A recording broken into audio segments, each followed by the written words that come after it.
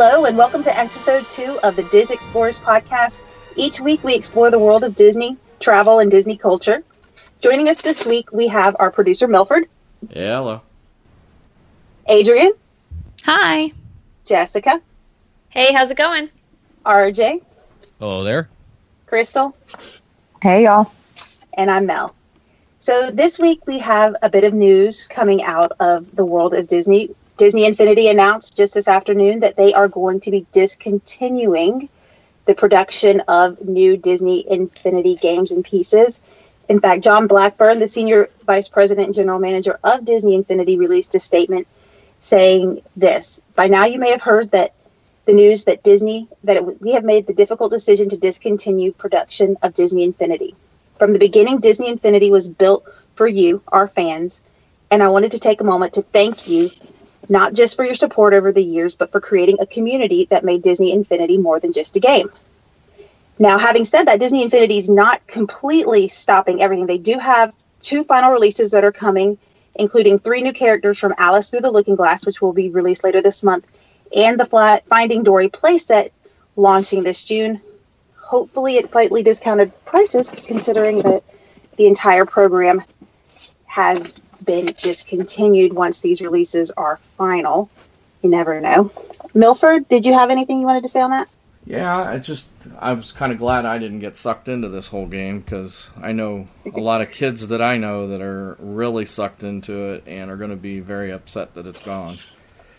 You know, this all came out as a part of their release of their financials for the first quarter.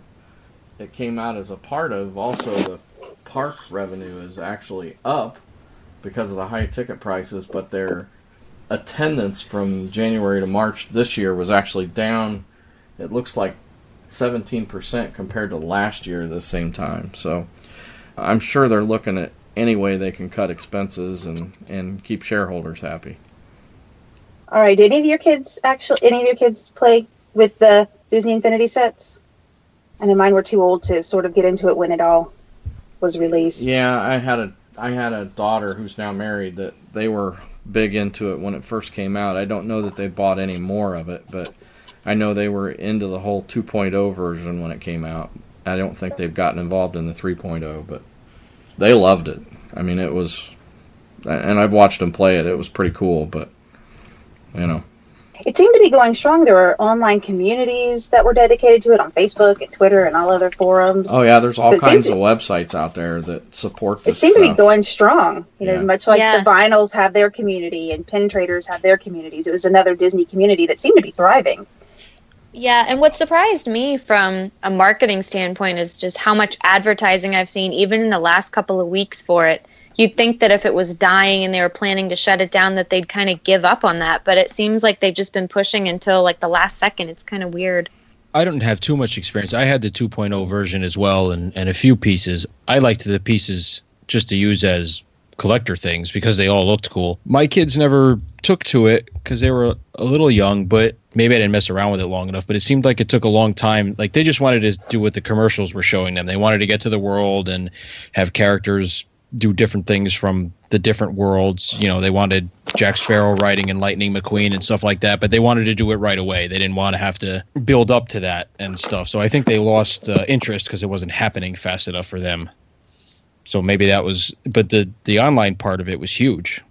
Mm-hmm. Yeah, so definitely some not magical news coming out of Disney this week. Though with all of the price increases for the parks, I'm not surprised by the revenue and the increasing level of complication it takes to plan a visit. I'm not surprised that people are taking a step back in light of all of the construction on every single park seems to have those magic walls up everywhere. I think regular park guests are probably just a little construction weary, and they're just ready for it to be over with. Yeah, I'd agree with that. Well, because it extends beyond the parks, too. A lot of the resorts had major construction. The Polynesian was under construction and walls everywhere. Right. And I know, you pay a top dollar premium price to stay on those grounds, which are beautiful grounds, and to not see anything but, construction scrims and walls everywhere is, I would imagine, would get annoying, especially for people, DVC members who were, just starting to flood that place now. Right. Yeah, just to add to that, with the increase of annual pass holder costs, I think there's a lot of locals who aren't hitting the parks either. Right. Yeah. I can say from a travel agent point of view, I've had several people that have asked me about booking trips down there that have looked at, the fact that, Hollywood Studios has about 5 or 6 attractions, and that's about it right now. And they're making decisions to wait until the Star Wars land's done. It's kind of like, do I want to spend $100 to go to a park that's got six attractions and not be able to spend the whole day there? So while we're talking about Star Wars, let's jump right into Star Wars Land that's coming up, plus the Galactic Spectacular light show fireworks display starts this summer. From what I've seen in previews and speeches, it seems like the Spectacular will have projections on the buildings, sort of, I'm guessing, like Small World in Disneyland or the castle over in Magic Kingdom. So that'll be interesting to see how they incorporate the projections with the light shows and all of the music.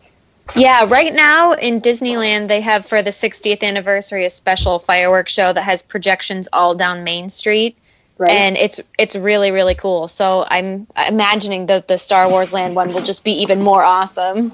Yeah, I think it's supposed to resemble that in some respect. I think I read somewhere or heard something about they were supposed to represent like the desert planet of Tatooine and then like the trench scene from the first Star Wars: A New Hope. So I got to imagine, like you said, Jessica, it's going to encompass all sides of Hollywood Boulevard there and right up to the Chinese Theater.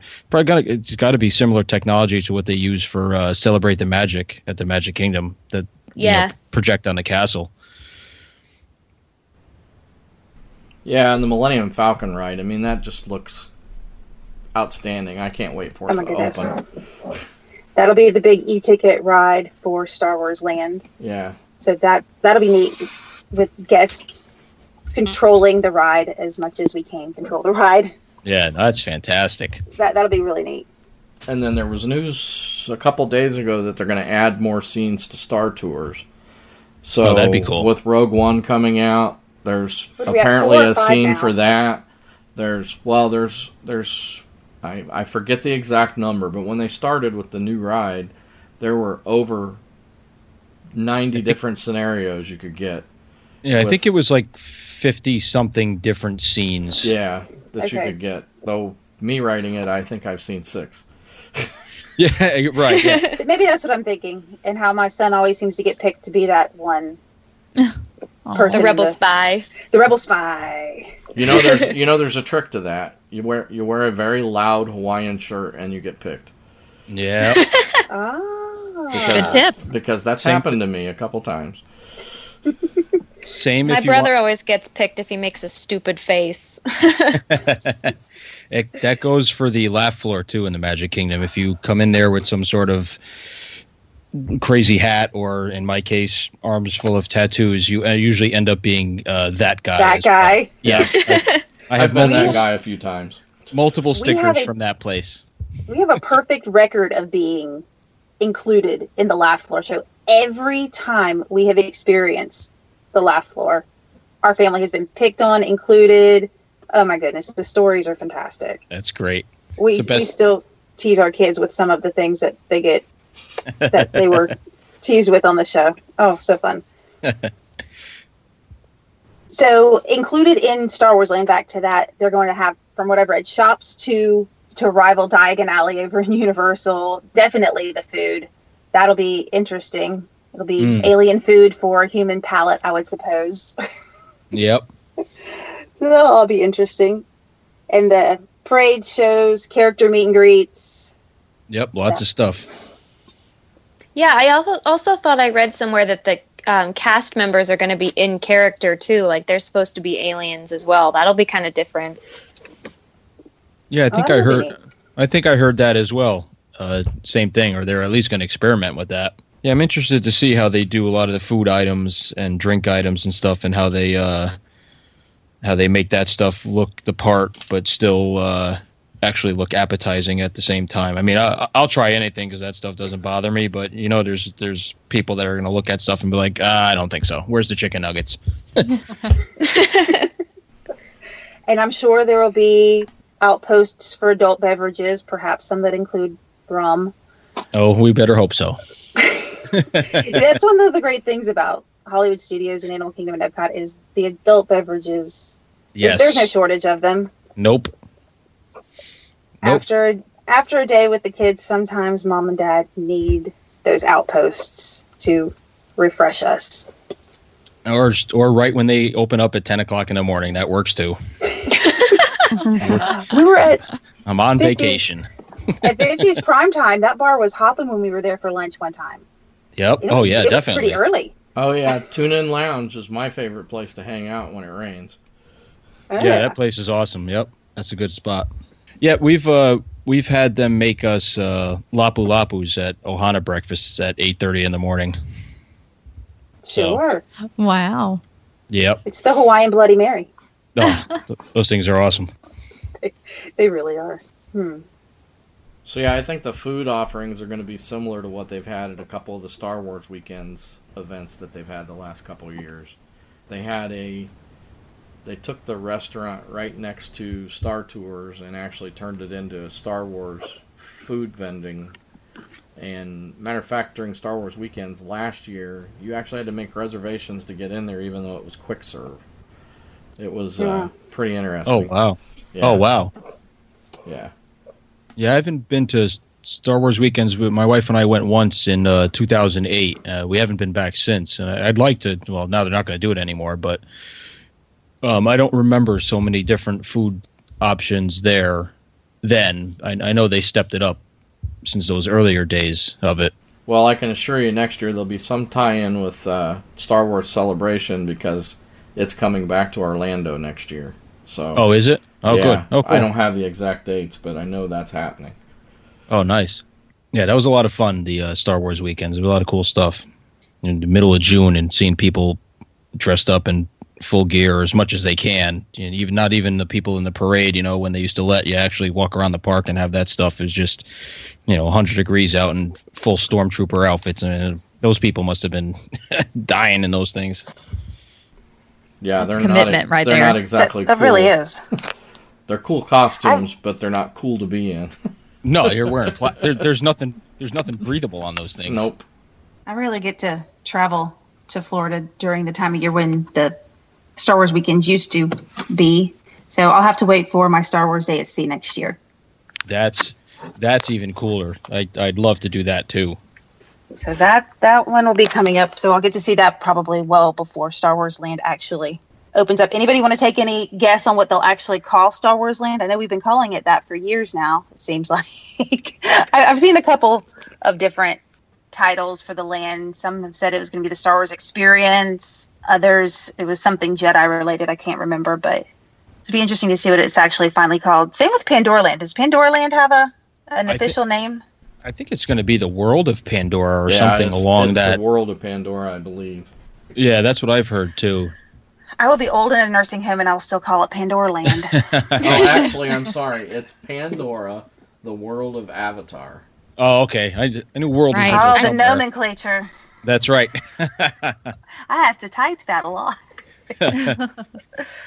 As far as Star Wars goes, it's kind of hard to get a general title that's going to encompass everything. Light side. If they go with a Jedi type name, then you're leaving out all the dark side stuff.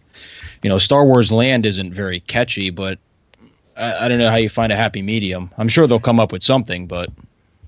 Well, didn't they say it's going to be a new planet? So maybe they'll just name it whatever that new planet's name is. But I think people will still call it Star Wars Land. I think it's pretty much branded, yeah. Yeah. Yeah, but you're right. That would be cool. I did hear that as well. Something about it's supposed to be a new planet. So yeah, that'd be really cool. Throw everybody for a loop. As long as it's not Pandora.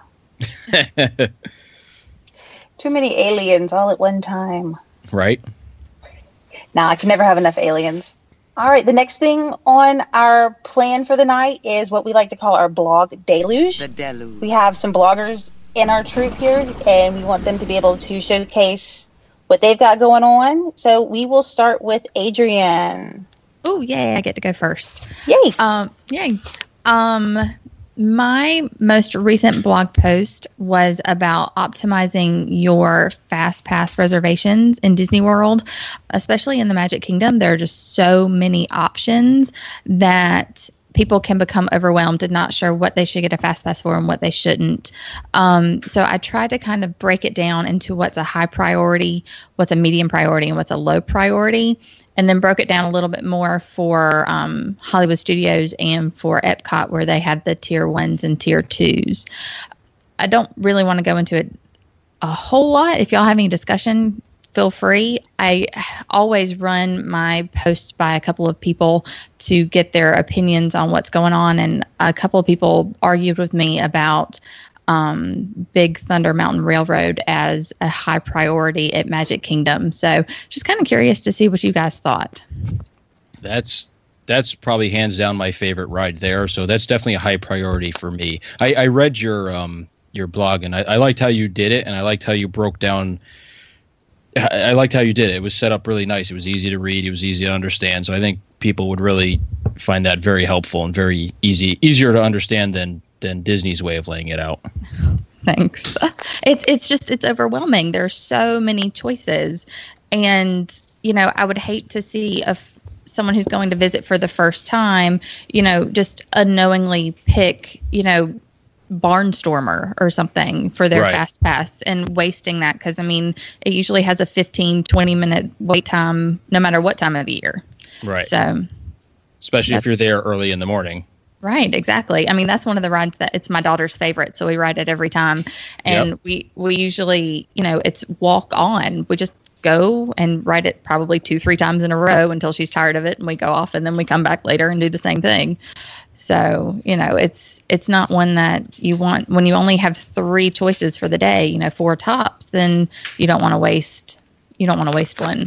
No, definitely not. Well, the good news is at least they finally got rid of the kiosks. So now you can actually get your additional fast passes through the app instead of having to go visit a kiosk. That there's only like 4 places in the park that you can do that. And the lines there are insane. Always a hassle. Yep.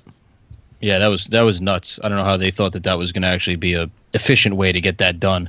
I can understand for non-resort guests and people who had to use them, but for people who were there and staying on property and 60-day out people, it should have automatically been integrated into the app right away.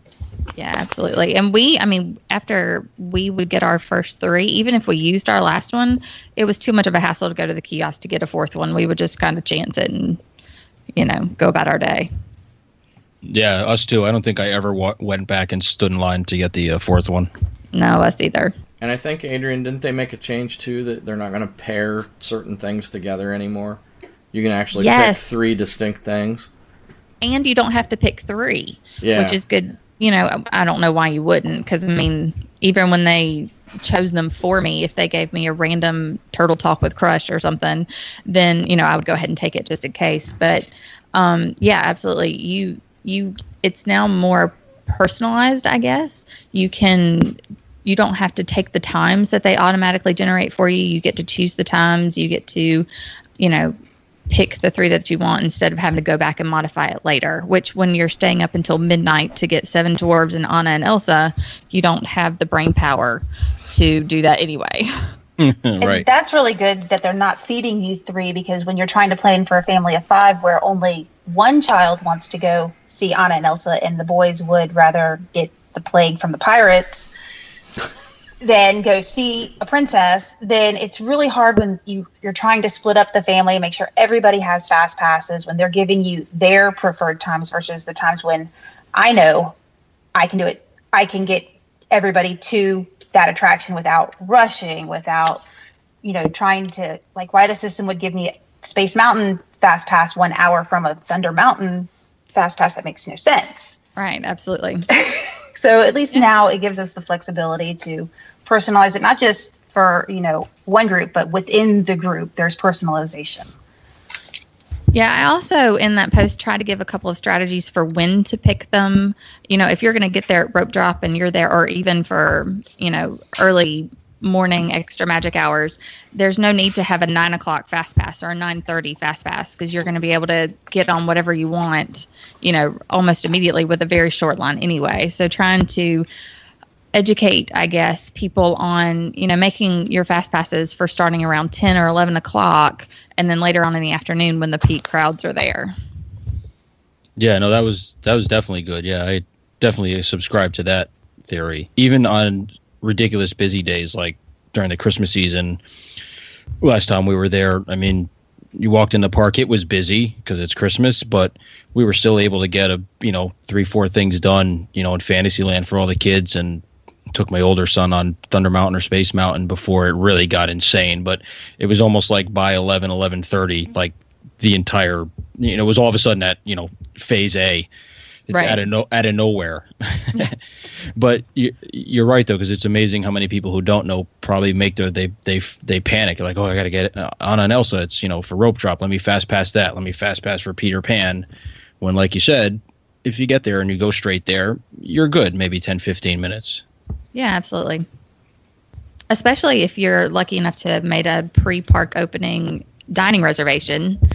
If you have a 8 o'clock, 8:15 Cinderella's Royal Table, you get done eating at 9, you're already set up for, Anna and Elsa or for Seven Dwarfs or whatever. Right. Yep, that's what we usually would do. Or, Crystal Palace early or something like that. Yeah, and then you're right there. Yeah, absolutely. Us too. And you can find all of that on WDWBound.com. And next, we're going to go over to Milford. Milford, what do you have going on your blog?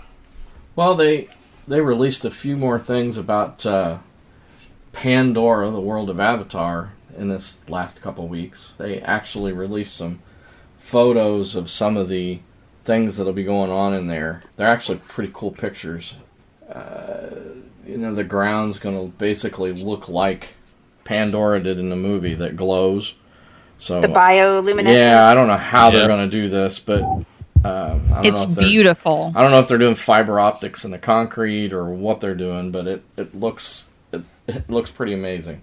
And then there's a lot of other, then there's the ride, of course, which we don't have a lot of details on yet. I think the Pandora land has kind of been overshadowed by Star Wars Land. Yeah. Like, we don't know near as much about it. Yeah, there's definitely not as much information out there, and I think they kind of want it that way because they want people to be shocked. Oh, definitely. Well, because there's been such a negative thing about it, so it's probably better that way, because then people are going to come in and be like pleasantly surprised, whether you love or hate the movie. If the place is beautiful and it functionally is cool to be in, and the stuff to do there is fun, then what's the difference where the origin of it is movie wise? If people don't know the entire backstory. Yeah. So I have a question. Do they know, is the world of Avatar opening after Star Wars Land, before Star Wars Land? Has that been announced? That's supposed to open next year. It says 2017. Okay. I don't know that they've released an actual opening date. Yeah, it broke ground quite some time ago. Yeah. So it's been a while. There's the ride through whatever the mountain they're building is. And then floating mountains? Yeah, then there's the river journey that they're going to have as well. So you're going to start to see those rivers in Animal Kingdom get used a lot more now. That's awesome. It's going to be really cool. I have not seen the movie, but I'm still super excited to see what it's doing, because like the bioluminescent stuff on the ground, and then all the plants and stuff are going to be lit up and glowing and stuff. It's going to be pretty cool at night. And then I think you got to couple that with, I think the new movie comes out, because I think there's a new movie, but I can't find it. Oh, yeah, 2018. So okay. I'm sure they'll be pumping that as a part of it as well. I believe they committed to like 4 new movies. That's what I heard. Yeah, they're making a big thing out of it. Multiple sequels. Yeah, IMDb actually has 4 avatars listed. The first one, a second one, which is yet to be titled, and then 2 additional. So, wow. All directed by James Cameron, so they should be as awesome as the first one was. Yeah. Yeah, I think they're doing a great job of making Animal Kingdom a nighttime park with all of the new features they have. And Pandora will be really neat at night. Yeah, they honestly needed to do that for that park because, everybody was out of there by 3 o'clock in the afternoon. It's what all my clients call the half-day park. Yeah, no, definitely. So well, it always shut early anyway, especially during the fall and winter when it was dark by 6:30. The park was closed at 5 o'clock. So even if you wanted to hang out there and wander around, you couldn't. Yeah. So now they're even staying open later. They're staying open as late as 8 and 9 o'clock now. I believe they're starting the nighttime safari here in the next month or so. So, and then of course they've got the kind of part-time fill-in for the Rivers of Light entertainment since they delayed Rivers of Light. So, right now that's going to go off later at night, isn't it? Isn't it going to be like a 9 o'clock start time or yeah, or it's going to be like a 8:30, 9 o'clock thing. And then there's supposedly a projection show on the tree. Oh yes, I did hear about that. So you're actually going to see animals kind of come to life in the tree throughout the evening, and then there's basically a video show that'll happen on the tree, but I don't have dates on that. Oh, cool! So, it'll be like Reflections of Earth, but bigger. Yeah, because that tree Much is massive. More huger. And you can find all of that on Milford's blog, which is at milfordhuxell.com. Yep. And next we have Jessica over at the Dutchess of Disneyland. Jessica, what was your latest post on? So my latest post was a little bit unusual for me because it's a little bit more toward the negative. It's not necessarily, harping, but it's just kind of a recap of two concerns I have about certain trends that are going on at Disneyland right now. And the first one is exactly what we were talking about at the beginning with all of the walls everywhere. So much is closed. A lot of restaurants are closing. A lot of attractions are closing early. And this comes right after, like we said, they just raised prices. And then the other thing that has been going on in Disneyland, I'm not sure. I'm curious to hear what you guys think about the Disney World side. But at Disneyland, the cross-promotion and advertising in the park has just become really almost forced and just too blatant in some cases. The theaters in the parks, like the theater in A Bug's Land and the theater in Tomorrowland, they've been closing their shows to show extended trailers of upcoming Disney movies. And now there's this rumor that the Tower of Terror is going to become Guardians of the Galaxy themed, which really doesn't make sense to me because Hollywoodland is supposed to be, old Hollywood glamour. And I really don't understand what aliens have to do with that. So, I mean, Disney has always had cross-promotion. I think about, like, Indiana Jones being in Adventureland or even when Star Wars went into Tomorrowland, but it just never felt so forced or, like, a disjointed, I guess. So I don't know if that's true in Disney World. I'd like to hear what you guys think. I think that, Indy fits into Adventureland. Star Wars, to an extent, does fit into the Tomorrowland vibe.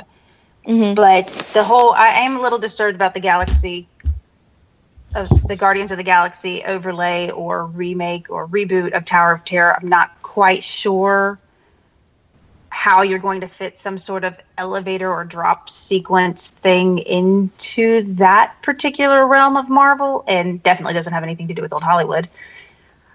I'm interested more, though, in the why. Yeah. Like, even ROM doesn't explain how you put Guardians of the Galaxy and Tower of Terror together. It's so disjointed. Where, like I said, at least I can see Star Wars in Tomorrowland, even though it was in a galaxy a long, long time ago. Yeah. At least I can see the space going on, but yeah. Right. You're right. The general theme of that somewhat fits, but the other thing doesn't make any sense. I didn't hear that for the Disney World part. I did hear that they were thinking of putting a bar in there somewhere. That's actually happening. Is that actually That's actually happening. Gives me a reason to go back. They released some photos of the bar they're putting in there. So wonderful. Okay. That's good because I can't write that right anymore. I believe it was only Disneyland Yeah, that was having this. It was not supposed to be transferred over to Disney Hollywood Studios. Okay. And what bothers me is, in Hollywoodland is a very small land in California Adventure, and right. The Tower of Terror is really the centerpiece. It's like the big draw into that land, and that's supposed to be the tie of old Hollywood, and it's just one of the most famous attractions in the entire park. And to repurpose it into something that doesn't make sense just to promote a movie release is weird enough. But, Guardians of the Galaxy, it's going to kind of subside. Once the movie comes out, people will kind of calm down. And then it's, okay, what the hell is this? I just worry that the whole park is eventually going to become a bunch of kind of forced attractions promoting a specific movie that become outdated. So they keep changing over and over. So there's not this consistency or this, that's our hallmark, because it changes so much. I wonder if it's, I don't know which came first, the chicken or the egg on this one, if it's kind of alluding to a new plot point in Guardians 2. Maybe there's something that's going to be dealing with free fall. I think there's a whole lot we don't know about the new movie yet. Yeah. Yeah, but still, I'll agree with Jessica 100%. I don't think that warrants taking an attraction that's so beloved. Like, I know, on our side here in Hollywood Studios, that's almost become the landmark when with the whole hat debacle and everything. Now that the hat's gone and the Chinese theater's back, but the Tower of Terror was the icon of that park for a long time, and it's a great attraction. I mean, it's not just the ride, but the detail, the whole thing leading up to the drop is what never gets talked about enough, in my opinion. Now, I can't go on that thing anymore because I can't take 7 drops anymore. But it's and it sucks because I really liked it. But right. But to see it, like she said, to get repurposed for something that the fad's going to die out, or it's going to have its niche somewhere. But to permanently change something like that is it's maddening to me. It's aggravating when they do stuff like that for whatever their reasoning is. And we're emotionally tied and invested in Tower of Terror. When we were actually over in California, my kids rode that so many times that we began during the pre-show looking around and checking out all of the knickknacks. And we looked on the table right beside the doors, and there's a room key with a room number on it. And I have a picture of it. I'll have to put it up on the blog when the audio comes out. But the picture that I have of that room key, that room number, was the same room number we had at our hotel. Oh, wow. Creepy. I know. Really. I looked at it, and I'm like, that number sounds so familiar, because we had several rooms with our whole entire family there. And then I looked at it, and I took a picture of it. And when we got back to the hotel, I was like, darn, it's the same number. So things like that have emotional ties and emotional connections. And when they reface a ride completely, yeah, it strikes us emotionally. I mean, it hurts. Well, it really is. But yeah. It really is, the centerpiece of even California Adventure, I might argue, because it's the tallest building in Anaheim. If you drive up to the main gates of either park, you can see it from the highway. I mean, it's not something that people overlook and they don't really care if it goes away. I mean, it's really important to the park, I think. And when you're on, Expedition Everest, when you're stuck up at the top, you can see the tower. Yeah. I mean, so it's a visual landmark for us over on the East Coast as well. Yeah. Yep. Yeah, so you mentioned something about cross-promotion and showing movie trailers in the parks. An interesting thing at Disney World is anytime they have a stage set up at Hollywood Studios, they show movie trailers. And it gets real irritating. Yeah. Because it's over what I talked about in the over. blog. Yeah. What I talked about in the blog is I just think that when you get rid of actual unique shows and just show commercials that honestly you could watch at home, the uniqueness of visiting the park kind of gets chipped away a little bit. And you're already aware of the absurd amount of money that you're spending to go to this place. And then for them to just show you blatant commercials as opposed to, more subtle commercials like the rides, it's just kind of infuriating. Or at least offering an experience that maybe connects you to the new movie. Yeah, so like at Hollywood Studios when they did the Captain Jack thing with the new pirate movie coming out, that was actually pretty cool. I liked that. Yeah, they actually did the same thing with when the first Narnia movie came out. Yeah, that was you there walked first. in Yeah. and you could smell the pine and the trees and the snow and that was pretty cool. But that's a little different than just showing a movie preview. Right. Well, they did the same, not the same thing. They're not movie trailers, but over at Epcot, where Captain EO used to be, now they jammed in there just to make use of the building. They're playing all those the Pixar shorts that that the collections are out, and they're in front of all the movies. So for what it's worth, if you were just going to show movies in there, leave Captain EO running. I mean, it wasn't the best show in the world. It was definitely dated, but it was funny for me to go and watch it every once in a while because it brought me back to my youth. But to show Pixar shorts that everybody probably owns and everybody's kid watches on their iPad, yeah, you're paying $95 to get into Epcot, and you're going to go watch the same movies you watched in your car on the way over. That doesn't make sense to me either. Well, the rumor there is that theater is in very bad disrepair. Oh, I'm sure it is. The entire journey into imagination seems to be in a bit of flux as to where its future actually lies. Yep. Well, let's not get started on that. That's for another podcast. Absolutely. All right, so you can see Jessica's take on all of the changes over in California at her website called the Dutchess of Disneyland.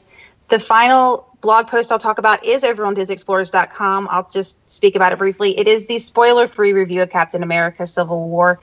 It was just released last Friday, and let me tell you, very little gets me into a movie theater on opening week of any movie, much less opening day when we know that it's going to be just a blockbuster. We arrived at the movie theater, at least 40 minutes early, and it was already nearly full. So we were very excited to go see it, and I will say the opening sequence, without giving any plot points away, there was a bit of vertigo involved, so I was very glad that we had decided to go with the 2D version versus a 3D version or even IMAX, because as we all know, one ride on Rock and Roller Coaster and my vertigo is spinning. So that was good. There was a lot of location hopping all around the world, and it was very James Bond, where they would put, you're in London in big letters, or you're in New York in big letters. And I kept thinking, wow, I feel like I'm watching The Great Race, and expecting the a cappella singers to come on singing the Carmen Sandiego theme a couple of times. so there is some global world travel going on. They seem to get around pretty quickly. A little bit of time differences as well, where there's flashbacks to different episodes. That I don't mind so much. That actually added to the movie, because we weren't given full information. We didn't always know what we were watching, and each time we got back, we got a little bit more information. So I really liked that aspect of it. I do like how they did address some previous nitpickings coming from Winter Soldier. The creators of Captain America are phenomenal. They love Captain America. They love the fans. They love the story. So anytime they get feedback, they're willing to take it and try to make the next movie even better, or maybe even give a nod to past mistakes. So they're pretty good. So next week, once the film's been out for a week, there's some great things that I'd love to discuss about it, but I will give everybody a full week before I post my review with all the spoilers abound. It's a great movie to go see. If you're on the fence about whether or not to go see it in the movies or wait for the DVD release, go see it. Go see it now. Go. It's fantastic. It really is. And you do not need to have seen Captain America 1 or 2 to enjoy it. I think they have enough fill-in information to get you caught up, although obviously much, much more enjoyable if you know the entire storyline. But it stands all on its own. Yeah, I would totally agree. The running around to different places in the world was kind of maddening at some points, and little jarring. And I'll agree with you that first sequences, I saw it in IMAX 3D, and I started to get a little nauseous because they are moving around pretty quick. I was like, look away. But the review is definitely spoiler free. Basically, I really only try to comment on what's been previously released in trailers or what you can get just by looking at the movie posters. Obviously, you can tell by looking at the posters who's on which team, but even with that information, there's still some surprises and some, well, they call them plot twists that you could see coming a mile away, but that's Marvel. We like being able to anticipate where the plot's going to turn. We like proving ourselves right. That's how we work. And not so much Disney Marvel, but in a few more weeks, the next X-Men movie comes out as well. And I heard there's no Patrick Stewart in it, so I'm a little on the fence of that. That's what I heard. I heard it was going to be the younger Professor Xavier, so. Yeah, it's going way back. I'm okay with that. Yeah, me too, but I love Jean-Luc Picard in anything. He can do no wrong. Me too, but James McAvoy, I'm a big fan of his Professor X too, so. Oh, absolutely. I'm very much looking forward to that one. And, they showed a pretty good preview with it as well for Doctor Strange, which looks amazing, and who's playing in the movie is even better. Tilda Swinton, Benedict Cumberbatch. Oh, my goodness. It's everything a young geek girl could ever want growing up. If these movies had been out when I was a kid, oh, my goodness. Who knows what superpowers I would have today, but I'm glad my kids get to enjoy them because this one's going to be really, really good. I'm really excited for that one. And there was also a Rogue One trailer before Captain America as well. So. Oh, we didn't get the Rogue One trailer. That's a bummer. It was funny. It started off all the trailers, and I didn't this time. I normally just as a game count how many trailers come before the main feature. And usually these days we're up to 8, sometimes 9 trailers before the movie even begins. And it started off with young kitty type things, like the one where the pets are at home and what happens when your pets are at home and you go away. Almost like Toy Story, but with pets. Oh, yeah.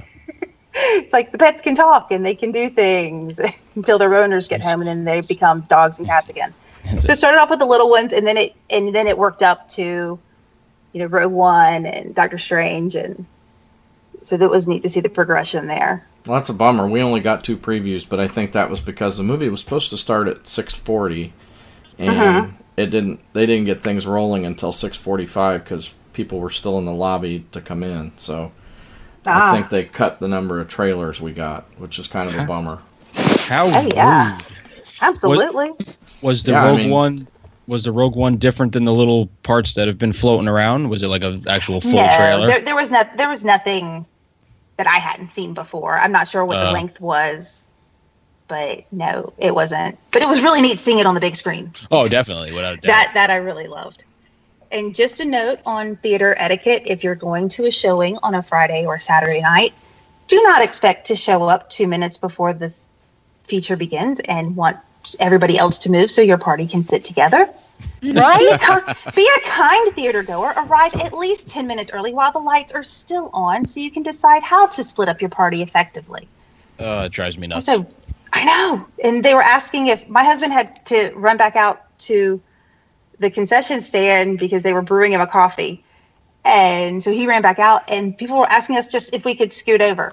Now, his jacket was still there. It's not like we were holding a bunch of seats. It was one seat. And people were asking if the people on the other side of us could move over so that they could take those 2 seats. We're like, no. Nope.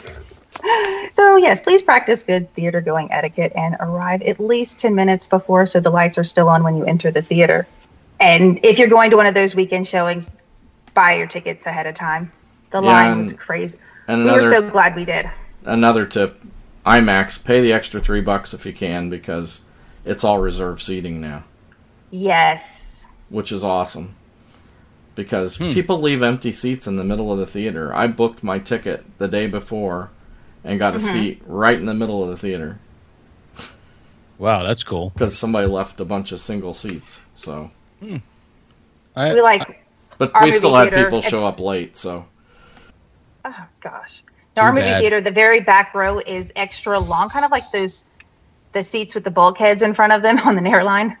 You get extra leg room in the very back row. So we try to get there early enough to get those back seats.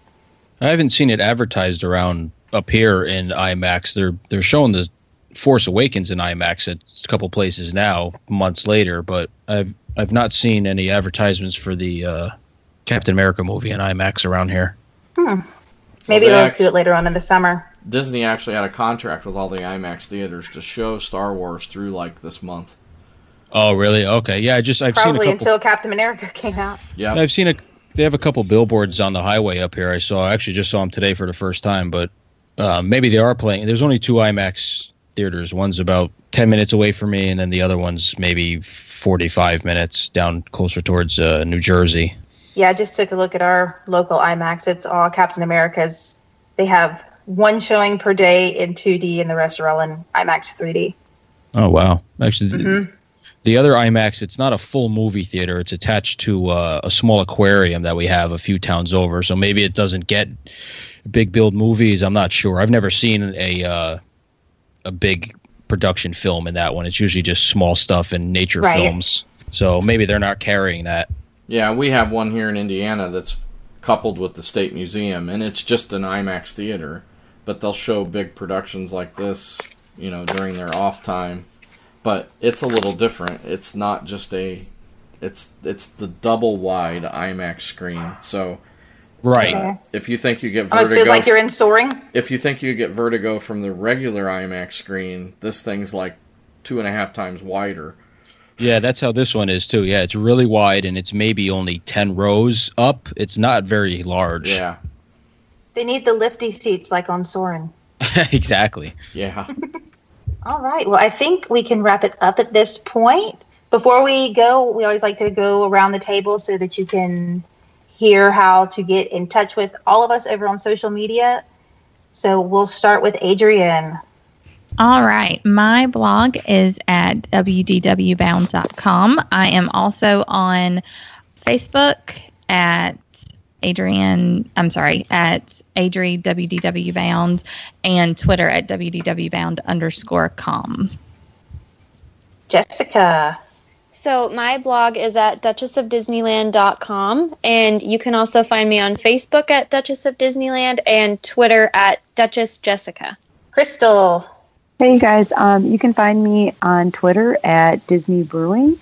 So cheers and ears. I'll look forward to talking to you guys. Milford. You can find me on my blog at milfordhutzel.com and on Twitter, Milford on Move.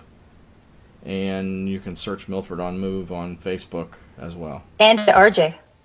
You can find me on Twitter and Instagram at BlackPearl454 and over on the Facebook at RJ Lucia Jr. And this is Belle. You can find me on all of the Diz Explorers official social media platforms at the Diz Explorers on Twitter and DizExplorers.com. You'll find blogs, links to all of our great co-hosts' blogs, and all of the links to our up and running podcasts. You can find me on Twitter. My personal handle is DCL Navigator. Thanks for joining us tonight. We look forward to talking with you all next week on the Diz Explorers.